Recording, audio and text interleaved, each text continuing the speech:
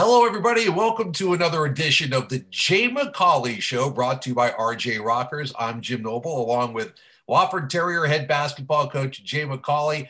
Normally, I say, Jay, how you doing? 8-4 in the conference, or 8-4 overall, 5-1 in the conference, 4 road wins in the conference. I think I know how you and the Terriers are doing. How are you? Yeah, we're doing great, Jim. I appreciate it, and looking forward to this week. We got a lot to get better at, and obviously a few games ahead of us that we're going to have to be even better. So we're looking forward to the challenge. Before we kind of go back to where we last left off, talk to me about having, unless something's changed, a week off in between games. I always have to preface those remarks because of the way this crazy season has been. But at this stage of the season, we're already a third of the way through the conference season, if you can believe it, to have a full week off in between games, what does it do for your team, both mentally and physically at this point? Yeah, you can look at it a few different ways. Number one, for me as a coach, it's a way for us to get better in a lot of areas we need to and rest physically and mentally a little bit. It's been a lot for our guys, but I have not gotten a call yet from our league office, which I have them on speed dial here. Everyone tests in the league on Sunday and Tuesday, so I don't think any hiccups happened on Sunday. So it's looking like we're going to play just Saturday, but definitely need to use this time to heal up in some positions in some areas, but also take another step forward in a few defensive areas and execution as well. Well, it's the last time we talked, we were getting ready for an impromptu home and home series with UNC Greensboro. When you played the opener at Jerry Richardson Stadium, you didn't know you were going to turn around and play them again, because that changes the dynamic a little bit when you've got to play a team. So let's kind of get past the home game, which was a pretty well fought game, but Greensboro turned it on in the end and pulled out the win at Jerry Richardson Indoor Stadium. And then all of a sudden, you and Wes Miller get together and decide, hey, let's play two. Kind of tell us, first of all, how that came about behind the scenes with you able to schedule a rematch just a couple of days later. Yeah, it really started before the game. One of our players mentioned that a opposing team that Greensboro was going to play, I think it was Mercer, may have gone into quarantine again. And if that happened, could we play Greensboro again Saturday instead of playing, a non-conference game, a filler game? So I had called the league office and they said they were waiting on some pending results. But after the game, Wes and I, exchanged some thoughts and ideas and just said, hey, we got to get some games in if we can. So we took advantage of it. I got 3 or 4 texts from opposing head coaches in the league that were like, man, that was smart of you guys to do that. And I think that's the stance most coaches are taking in the league right now, is it's more coordinating with each other to see if it works logistically as well as schedule wise, but we're all going to have to bend a little bit and be flexible. And we certainly were. We were not full strength, and we went up there and didn't use that as an excuse. We just played and thankfully came out with a win. Yeah, that game, that first half was a rock fight, as Tom Henson likes to say, 16-15 at halftime. And it kind of reminded me of your first conference game last year when we went on the road at East Tennessee State. And I believe it was 20-18 had happened. None of the Wofford starters had scored in that one. In Greensboro, were there things that you saw in the first half, despite the problems offensively, that were correctable? And of course, you couldn't complain about the defense in the first half. Kind of take me in that transition at halftime, down 16-15 at the Greensboro Coliseum. Yeah, for us, it's valuing the basketball as a young team, learning how to value the basketball, time and score, staying with a possession for a long time. We're number one in the whole country, our conference, in offensive efficiency. And certainly in that game, you wouldn't have thought so. But sticking with the game plan of moving the ball, screening for each other, and stressing team scores is something that we've been trying to buy into as much as we can, instead of feeling like we can swing for the home run cut every time. And I think at that halftime, we were defending well. We were way more connected than we were at home versus Greensboro.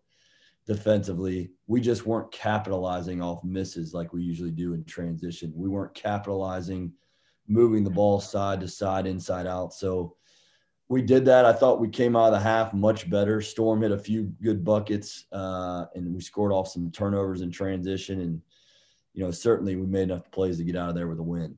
Yeah, there were some big plays at the end, obviously, things that don't show up in the stat sheet. But again, youth, freshman coming up big. Max Klesman hits clutch free throws at the end.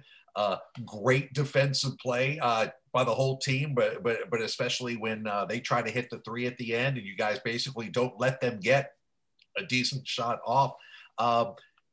Does it take a while for the young guys not to buy into the system? That's not how I want to phrase it, but to understand the benefits of the things that you and your staff teach day in and day out in practice? I guess hearing it is one thing, but seeing it is a whole nother level. You're 100% right. I mean, we can yell and scream and teach until we're blue in the face, and we can show illustrations of previous Wofford teams and how it's been done, as well as examples across the country. And the good thing is our guys are eager to learn. They're sponges, but it does take that game experience.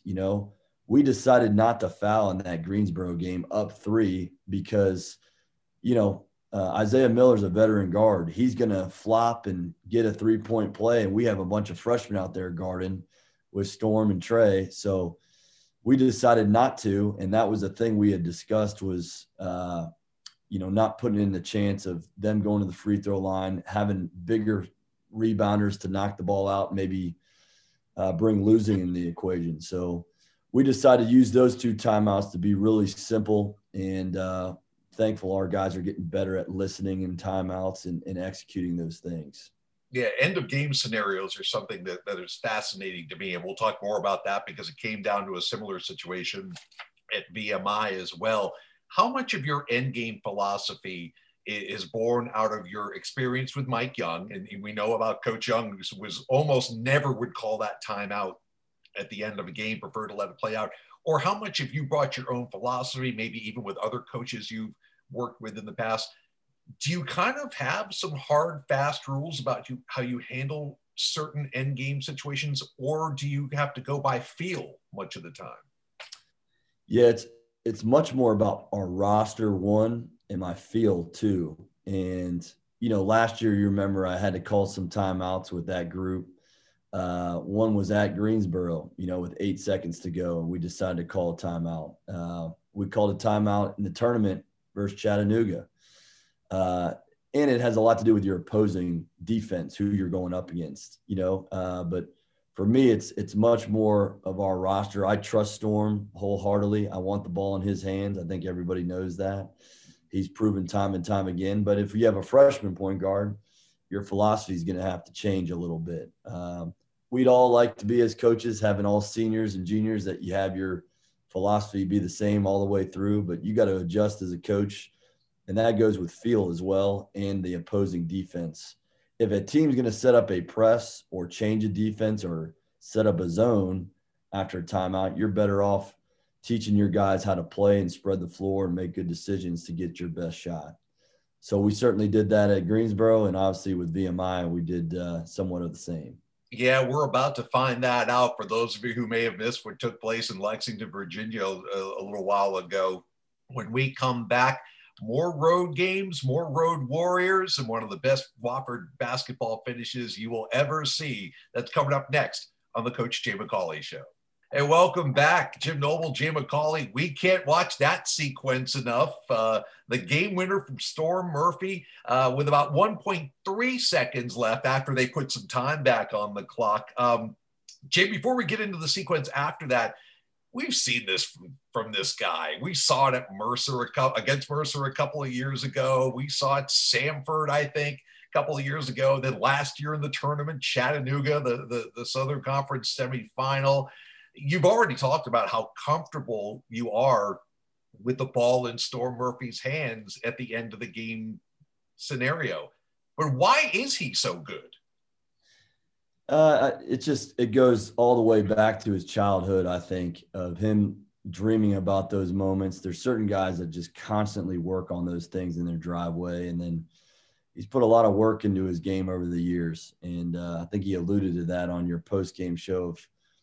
he's been taking those shots his whole life and visualizing that. And that's a big part of it, the confidence component. So certainly he's got a lot of confidence. The other team knows it's going to be in his hands, and they have trouble dealing with that. And we have a lot of confidence as a staff and as a team with the ball in his hands. So that'll continue here as long as he wears a Wofford uniform.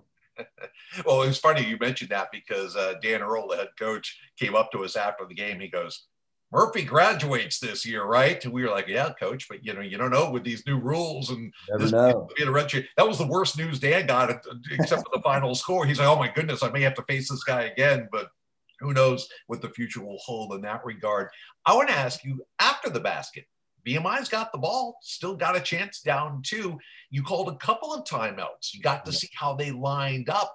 At that point, are you saying, look, if you can go the length of the court at 1.3 seconds and hit a 3-point shot over a defense that's set, I tip your hat to you?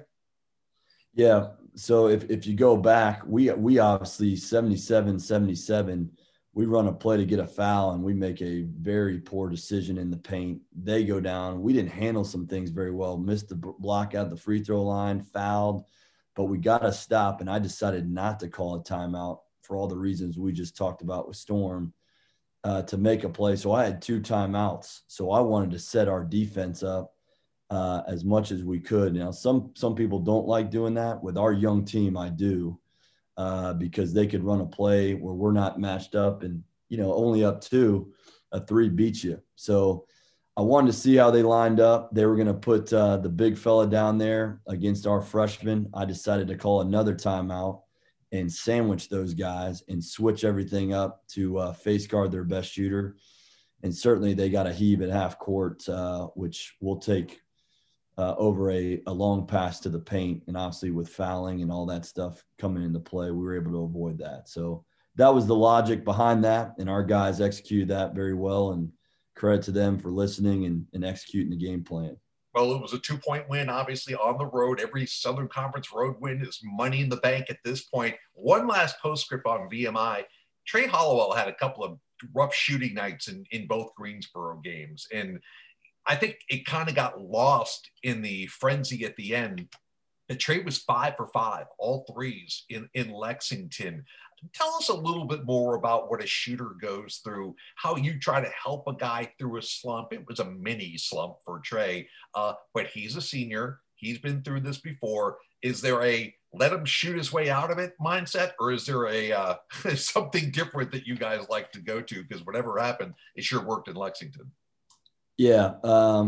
He was going through some physical stuff like a lot of guys in the country are right now. No one's 100% healthy, but he was really banged up, but refused to not let that deter him from playing. And so, that obviously affected his shooting, I think, more than his shooting slump, if you want to call it. He's shooting 44% from 3 in league play.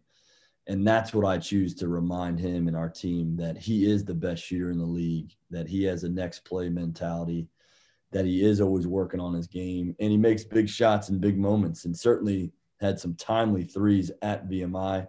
That's what you got to lean on.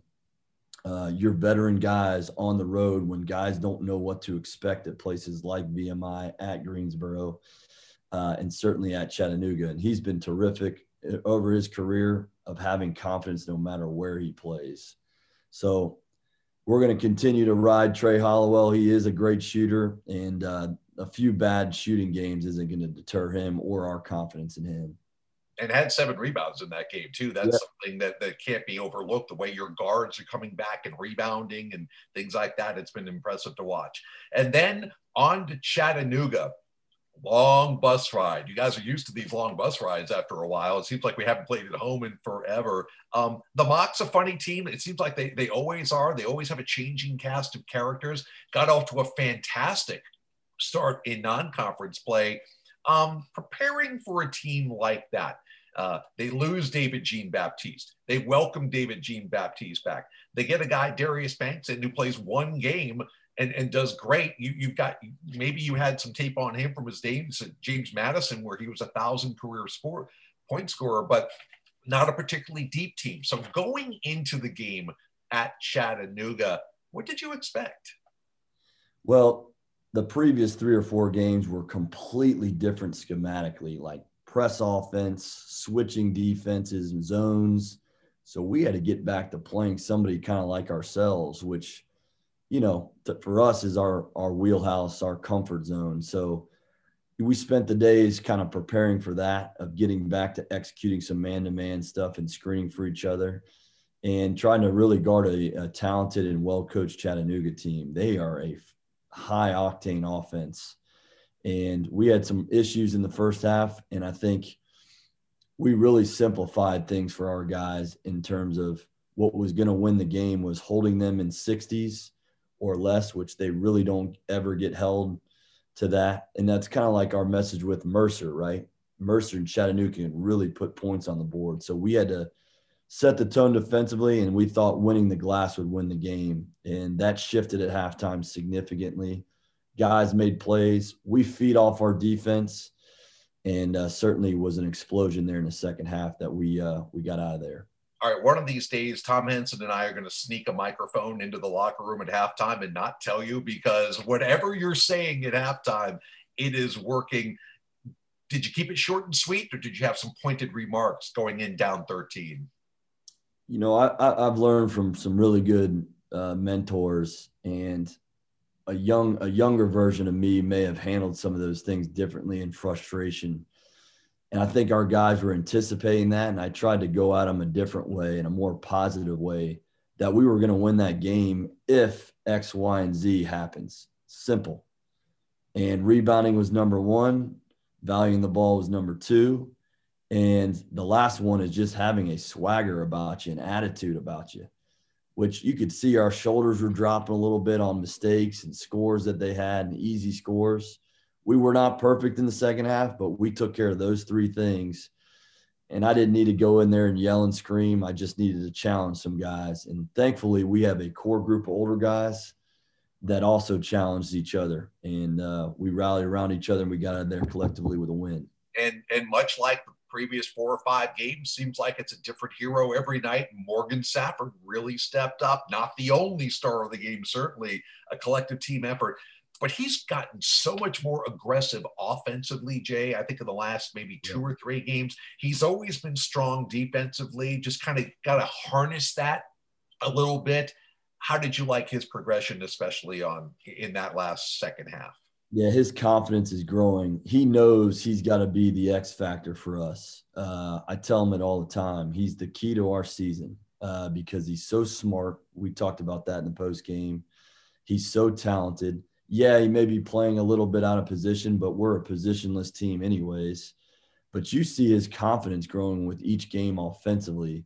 We need to see that confidence grow defensively as well, in terms of not fouling and giving us some things that he can with his IQ on the court. But he's shooting around 40% from 3 in league play, almost 50% from 2, which is almost doubled what he did in the non-conference. If his confidence can continue to grow and he continues to work really, really hard these next few months, he's going to be an outstanding position for us coming down the home stretch.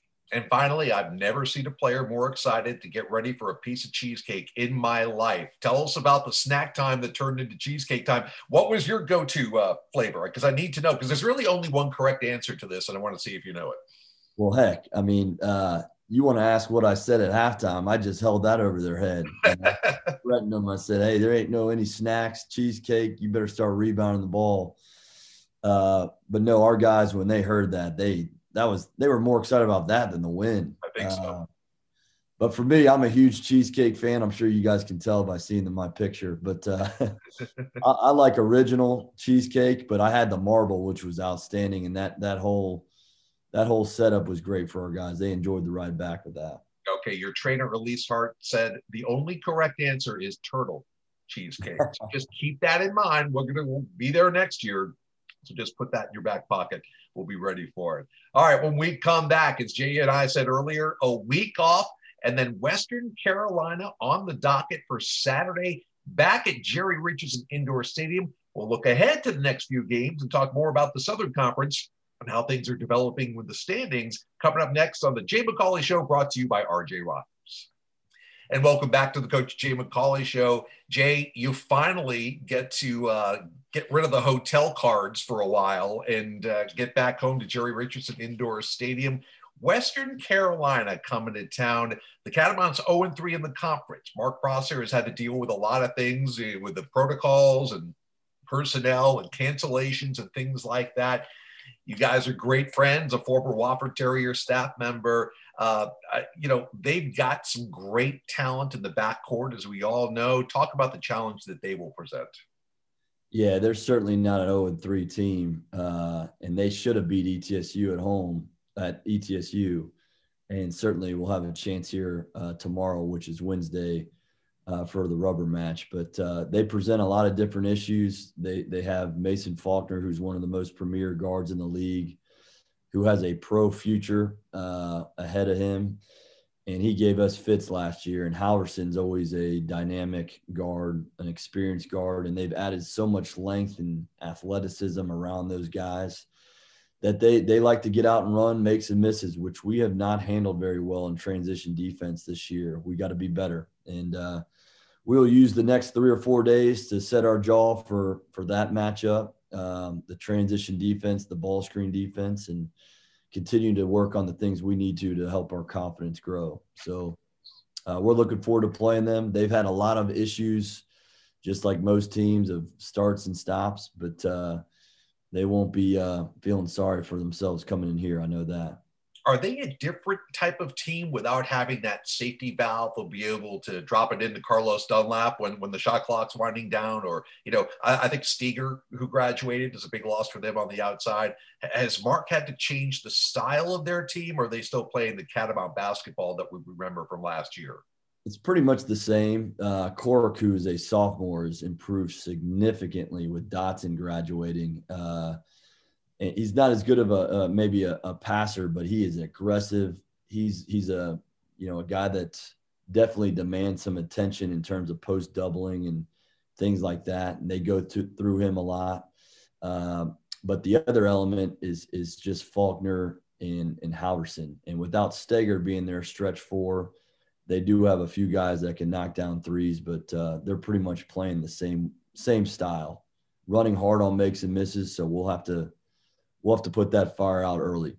Yeah, and down the road after that one, you get back on the road for a game down in Charleston against the Citadel, and obviously things go from there. Let's talk about the conference a little bit. Hey, look, anytime it's Furman and Wofford at the top of the standings, which it is right now, that kind of galvanizes everybody's attention of anybody that wears black and gold. And it's kind of funny because you'll end up playing Greensboro twice, Mercer twice, I think somebody else twice before you even have your first game against the Paladins. I know I'm looking way down the road because that's what people like us do, but Furman has played very, very well. They've kind of held off every challenge that's been thrown at them so far, it seems like. Yeah, another talented group of teams in the Southern Conference, probably the most balanced we've been. And you see the scores every night. Every game's close for the most part. So you gotta just keep it one game at a time. And obviously we'll play Sanford, Mercer, and Greensboro twice before we play them. But there's a lot of ball left to be played. We got 12 games left, and we just got to continue to stay in the moment and working on ourselves. And, the rest will take care of itself, as they say. If you were outside observer Jay McCauley and not Wofford basketball coach Jay McCauley, who would be the biggest surprise team of the conference so far?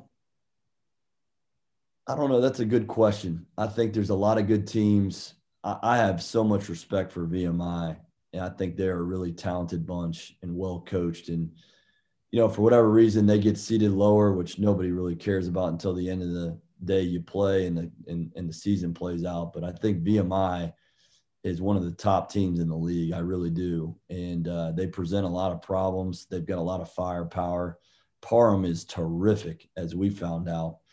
But there's other teams that are playing well, as also. And that's what's going to make for a great Southern Conference season. And, again, we're just going to try to collect as many as we can along the way and stay healthy.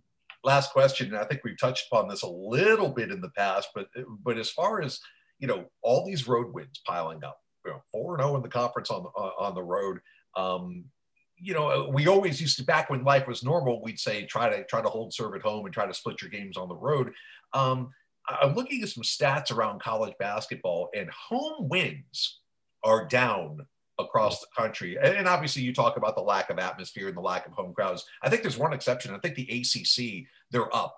So we can look at that aberration. But is there something to that where everybody's kind of in the same boat? Even the schools, the SoCon schools that have fans available don't have that many of them.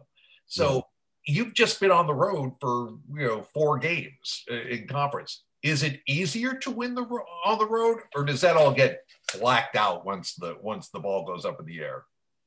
Yeah, it's never easy to win, period, let alone on the road. However, I do think the atmosphere or lack thereof plays a part into it. There's not as many distractions.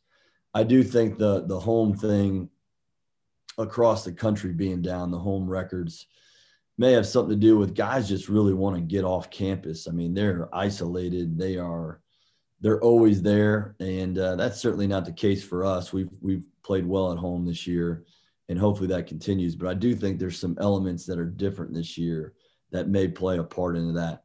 Hopefully that road streak continues, and we'll continue to play well at both home and away. Yeah, stacking pennies right now with those road wins. You don't look at it maybe one at a time, but boy, when you are halfway through the season or we get ready for conference time, those wins are huge. We certainly hope we can keep it going. Jay, we always have fun with these. Can't wait till we can do it in person again someday, but we will see you Saturday at Jerry Richardson Indoor Stadium. As always, thanks for your time, and keep it rolling.